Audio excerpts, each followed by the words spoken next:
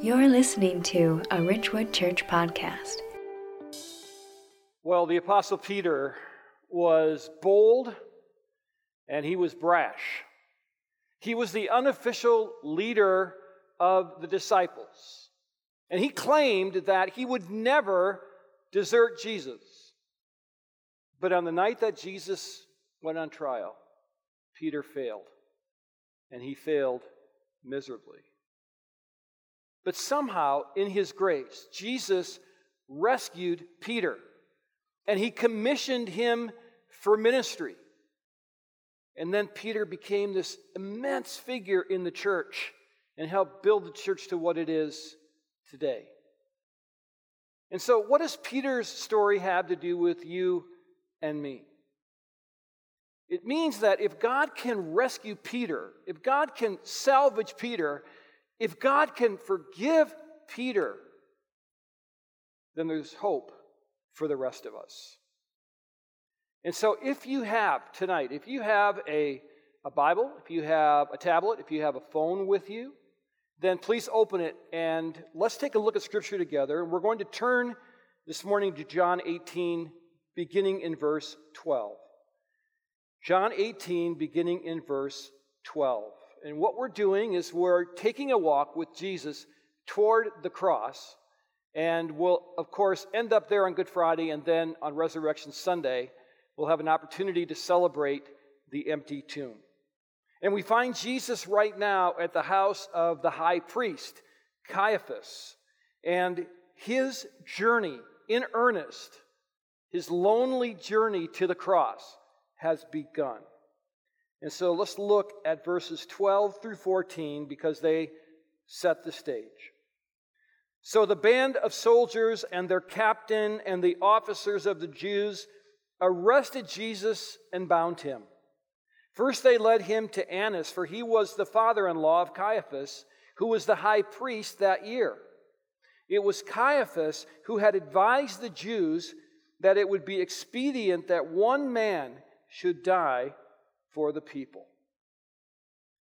And so this section of John's narrative really has two different stages, two different scenes.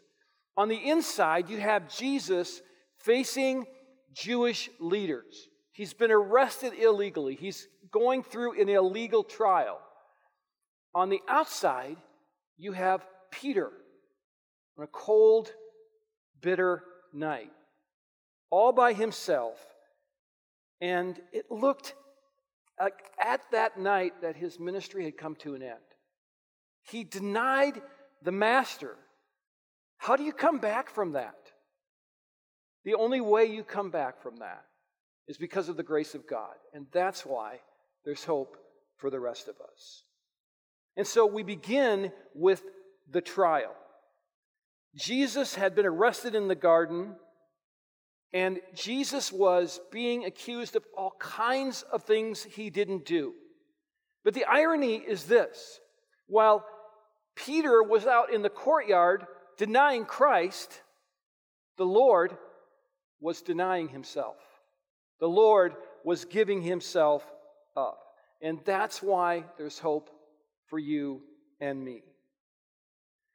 Now, you could easily say, I have never denied Jesus. I would never deny Jesus. But really, the case is, our rebellion, our sin, is denial of Christ. And so we're just like Peter. And here's this amazing apostle who's out in the courtyard denying the Lord while Jesus is giving himself up. Now, there is some confusing language here because there are actually two high priests that are mentioned. You have Annas, who is the father-in-law of Caiaphas. And Jewish law would state that one man would hold that position for his whole life. But the Romans didn't like that because the Romans felt like one man shouldn't have all that power. So Annas had 5 sons that all became high priests, and now Caiaphas, his son-in-law. But everybody knew that Annas was the power behind the scenes. And that's why Jesus was brought to Annas first, and then to Caiaphas. And even today, when you travel to Israel and go into Jerusalem, and you can see these steps that Jesus walked up to Caiaphas' house.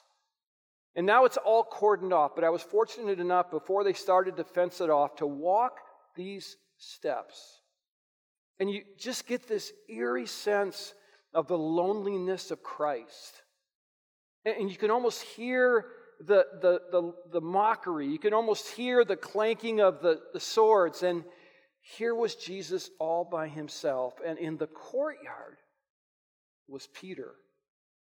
And he's really no help to Jesus at all. Because Jesus was willing to give himself for you and for me. But Peter denied him. Now, in verses 15 through 18, this is where Peter begins to hit rock bottom. Here's 15. Simon Peter followed Jesus, and so did another disciple. Since that disciple was known to the high priest, he entered with Jesus into the courtyard of the high priest. But Peter stood outside at the door. So the other disciple, who was known to the high priest, went out and spoke to the servant girl who kept watch at the door and brought Peter in. The servant girl at the door said to Peter, "You also are not one of this man's disciples, are you?" And here's the moment. He said, "I am not." Now the servants and the officers had made a charcoal fire because it was cold, and they were standing and warming themselves. Peter also was with them, standing and warming himself. And so Peter has done it. He has sold Jesus out. Now, there is another disciple mentioned here. The other disciple is likely the author of this gospel, John, and he must have had some familiarity with the high priest because they were both allowed in. But the woman at the door recognized Peter, and she asked him a simple question: "Are you one of those disciples?" And Peter had a decision to make, and he decided to protect himself. And he said, "I am not one of those disciples." And one can have some compassion for Peter because here he is, he's all by himself, Jesus has been arrested, everyone is fleeing, and when people are afraid, they do crazy things. And we're discovering that right now in our nation. People are fearful. People have anxiety. People don't know what the future holds. All of our security blankets have been yanked out from under us, and we've seen people do things that they normally wouldn't do. And so here's Peter. He's fearful, and he sells Jesus out. And there's a good lesson here because you may think that you would never be like Peter. You may be a longtime Christian, a small group leader. You might be the best evangelist on the planet. But beware, because all of us could be like Peter. And he sold out the Lord, and if we were watching this drama unfold, we would think to ourselves, that's it for him. We're going to write him out of the story. But that's not the way Jesus works. And as Peter's lifeless spiritual body lay on the ground, the Lord resuscitated him. And not only did he forgive him, he sent him off to do an amazing ministry. And that's why there's hope for the rest of us. There's hope for you. There's hope for me, even in these uncertain times, and even when we don't always react the way we should. So that's Peter. Let's go back inside now. Let's go to the Jewish portion of this trial. There's actually two trials that Jesus has to go through that night. He goes through this Jewish trial, and then he's going to have to face Pilate in the Roman trial. But here he's still in front of Annas, and Jesus continues to be abused and illegally tried. We pick it up now in 19. The high priest then questioned Jesus about his disciples and his teaching. And Jesus answered him, "I have spoken openly to the world. I have always taught in the synagogues and in the temple where all the Jews came together. I have said nothing in secret. Why do you ask me? Ask those who have heard me what I said to them. They know what I said." And when he had said these things, one of the officers standing by struck Jesus with his hand, saying, "Is that how you answer the high priest?" And in 23, Jesus answered him, "If what I said is wrong, bear witness about the wrong. But if what I said is right, why do you strike me?" Annas then sent him bound to Caiaphas, the high priest. And so Annas here has Jesus in front of him, and he's questioning him about two important areas. He first asked Jesus about his disciples. And the point of that question is to find out how many followers Jesus had. How much damage had he done?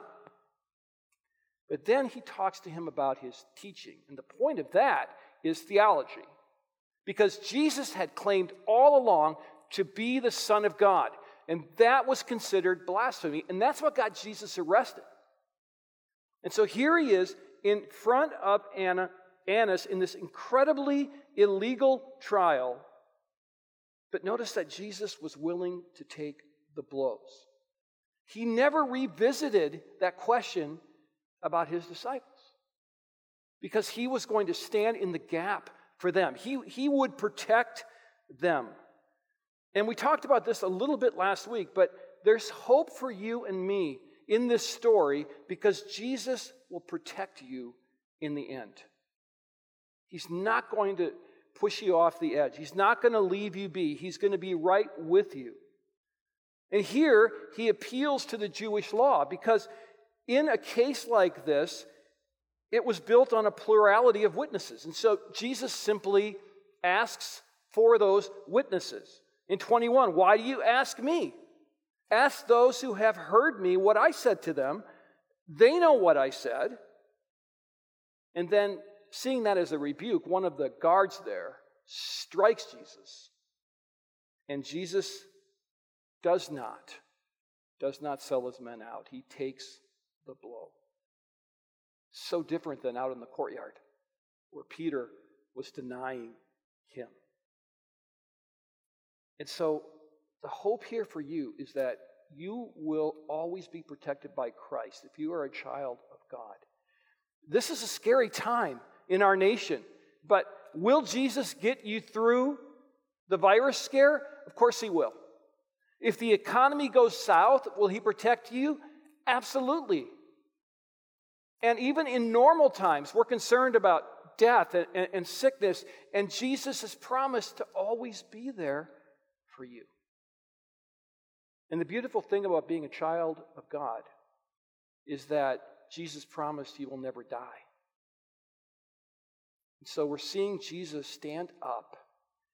And this was the point of his earthly ministry. He's giving himself away. And this is a beautiful moment. He protected his disciples. He will protect you to the end. While he was denying himself, his disciple was out in the courtyard denying him. And the last section of this passage takes us back outside to Peter. He's still out there. He must have been going through an incredible amount of anguish because he had to be thinking, will I or won't I?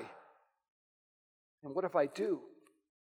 And he did. He sold out Christ. Let's see what happens in verse 25 through 27. Now, Simon Peter was standing and warming himself, and it can get really cold in Jerusalem. If you've ever traveled there, in the winter, it can be very, very cold. And this is one of those nights. And so they said to him, "You also are not one of his disciples, are you?" And he denied it and said, "I am not." One of the servants of the high priest, a relative of the man whose ear Peter had cut off, asked, "Did I not see you in the garden with him?" And Peter again denied it. And at once a rooster crowed. That's a horrible moment. And you can almost hear the thud as Peter hits rock bottom. I mean, you can't go any lower. But here's again where the hope is for you and for me, is that when you stumble, Jesus will pick you up and help you to keep going. And the scene is so stark. It's late, it's dark, it's cold. Peter is afraid, and John is writing an amazing thing here. You know, people don't give John enough credit for his writing. He's a brilliant writer. And as D.A. Carson, a theologian, describes it, what John's doing here is making a contrast. He's constructed a contrast where Jesus is standing up to his questioners. And he's not denying anything. And Peter is cowering in front of his accusers. And he's denying everything. And that's such a picture of what it's like for you and me, because God is so holy. And here we are struggling with sin. And Peter's out there struggling with himself. And it's also interesting here that John specifies that the accuser was a relative of the man who Peter tried to cut his head off, and only John could have known that. So John was an eyewitness, and what an honor it is to read this account from somebody who was standing there. And then Luke tells us in this horrific moment that Peter went out and wept bitterly. He was broken. He must have been frustrated with himself. He must have been angry. He must have been full of shame. He must have literally thought at that moment, my life is over. I'll be of no use to anyone. But here's the beautiful thing about God, is that when you think of that about yourself, that's when he leans in and he says, no. I have a future for you. I have a plan for you. It's not over for you. In fact, I will take your mistakes and I will take your sin and I will weave them into a beautiful tapestry that I will use for my glory. And not only will you have a future, you'll have a beautiful future because of my grace. And that's hope. My wife Wendy and I had an opportunity recently to speak to a group of prisoners at the Minnesota State Correctional Facility in Faribault, Minnesota. And we have an opportunity to speak in prisons because of things that have happened in our life, and we speak about victim reconciliation with perpetrators, and we talk about grace and forgiveness. And as we talked, I remember they had the first two rows just full of guys who were in for murder. These were the lifers. I'm not sure they put them there to scare us or it's because they related to our story. But as we told our story, men came up to us and began to talk to us. And one of them came up to Wendy and said, "Man, I am in here for life. But I am leading Bible studies. I'm mentoring guys. I have never been more fulfilled." Only God can do that. Only God can lift somebody off the ground like that. And that's exactly what he was doing here for Peter. And here's the point. Peter's story doesn't end here. There's hope for you because God paints beautiful new futures. And Jesus would someday rise again, and it wouldn't be a very long time because he's on his way to the cross, and he would gather his disciples and he would be on the shore of the Sea of Galilee with them in this famous breakfast that they had together. And he took Peter aside. He took him away from the other disciples because this is where he would unveil his plan for Peter, his new plan. And Jesus began to question him twice. "Do you love me?" Each time, "Yes, you know I love you." Jesus the first time, "Then feed my lambs." The second time, "Tend my sheep." And the third question and answer went like this in John 21:17. "Do you love me?" And he said to him, Lord, you know everything. You know that I love you. And Jesus said to him, feed my sheep. And there it is. That's the commissioning. That's where Jesus leans in and sends Peter off to build the church. And again, John is contrasting. There are 3 questions, 3 commands, contrasted with 3 denials. And now, Jesus was saying to Peter, I want you to go out, and I want you to do something that's going to be incredibly difficult. Because building the church was hard. He was persecuted. He ended up being martyred.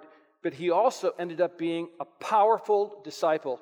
And his apostleship is something that rings true today. And when you read his speeches, they are full of the Holy Spirit. And I remember as Jesus took him aside in Matthew 16:18, and he said, I tell you, you are Peter, and on this rock I will build my church, and the gates of hell shall not prevail against it. Look who he's choosing. He's choosing the man who would deny him.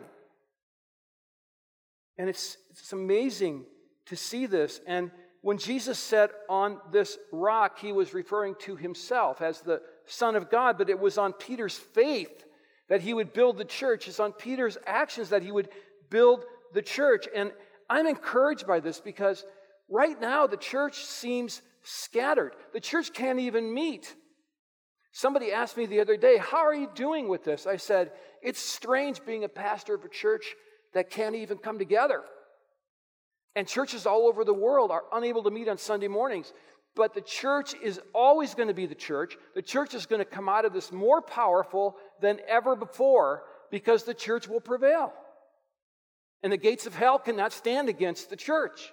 And so don't give up on the church because God used Peter and his grace to build it. And your hope is based on God's grace. There's nothing you can do on your own power to put yourself in a better position with God. There is nothing you can do that can somehow erase your past and find a way to be in his favor except for his grace and having a relationship with Jesus Christ. And I want to call you to think about what it would mean for you to have a relationship with Jesus Christ. Because all of us have sinned. We're all like Peter. We've all gone astray. We all rebel at times. We all are arrogant at times. And then we fall. And when Adam and Eve fell in the garden, we had all of a sudden this separation. And we can't bridge that without Jesus, because he's the reconciler. He's the bridge. He's the one who went to the cross and paid for sin. And so if you would simply believe in him, if you would just tell him you're sorry for your sins, then you can be forgiven right now and you can have eternal life and you can have a brand new future. And I know that I would love to talk to you about that. And our website at Ridgewood Church is myrwc.org. You can find Pastor Paul. And you can send me an email, and I would love to get you resources to find out how to find Jesus Christ. Because not only will your future on earth be different, but you will now be looking at a beautiful future in heaven with Christ. And that's a wonderful thing. And what we see here in this story is that you are safe with him, that he will protect you. He'll pick you up after you stumble. And your future with him can be amazing. And Peter's story shows that there's hope. I mean, if he can take this wayward disciple, and if he can salvage his life and forgive him for that, and if he can commission him for this amazing new ministry, then there is also hope for you. I would like to just pause for a moment and pray for you right now. Lord God, I just pray that you would show yourself right now. God, you are the one who can bring eternal life to us And this whole mission we're talking about tonight, as Jesus is facing down these accusers, is all part of the plan. It was all part of what he had to do to go to the cross. And he did his mission even while he was being denied by his disciple. And so, God, I pray that you would speak to those who are watching this morning. I pray that each individual will understand the plan you have. I pray that if there are those that aren't sure if they have a relationship with you, that they would take that step and reach out and find the hope that only comes through you, through your Son, Jesus Christ, I pray. Amen. Thank you again for being a part of our Ridgewood live stream, and we hope to see you at church real soon. Thank you for joining us on the Ridgewood Church Podcast. For more faith-based resources or information about Ridgewood Church, visit us at myrwc.org.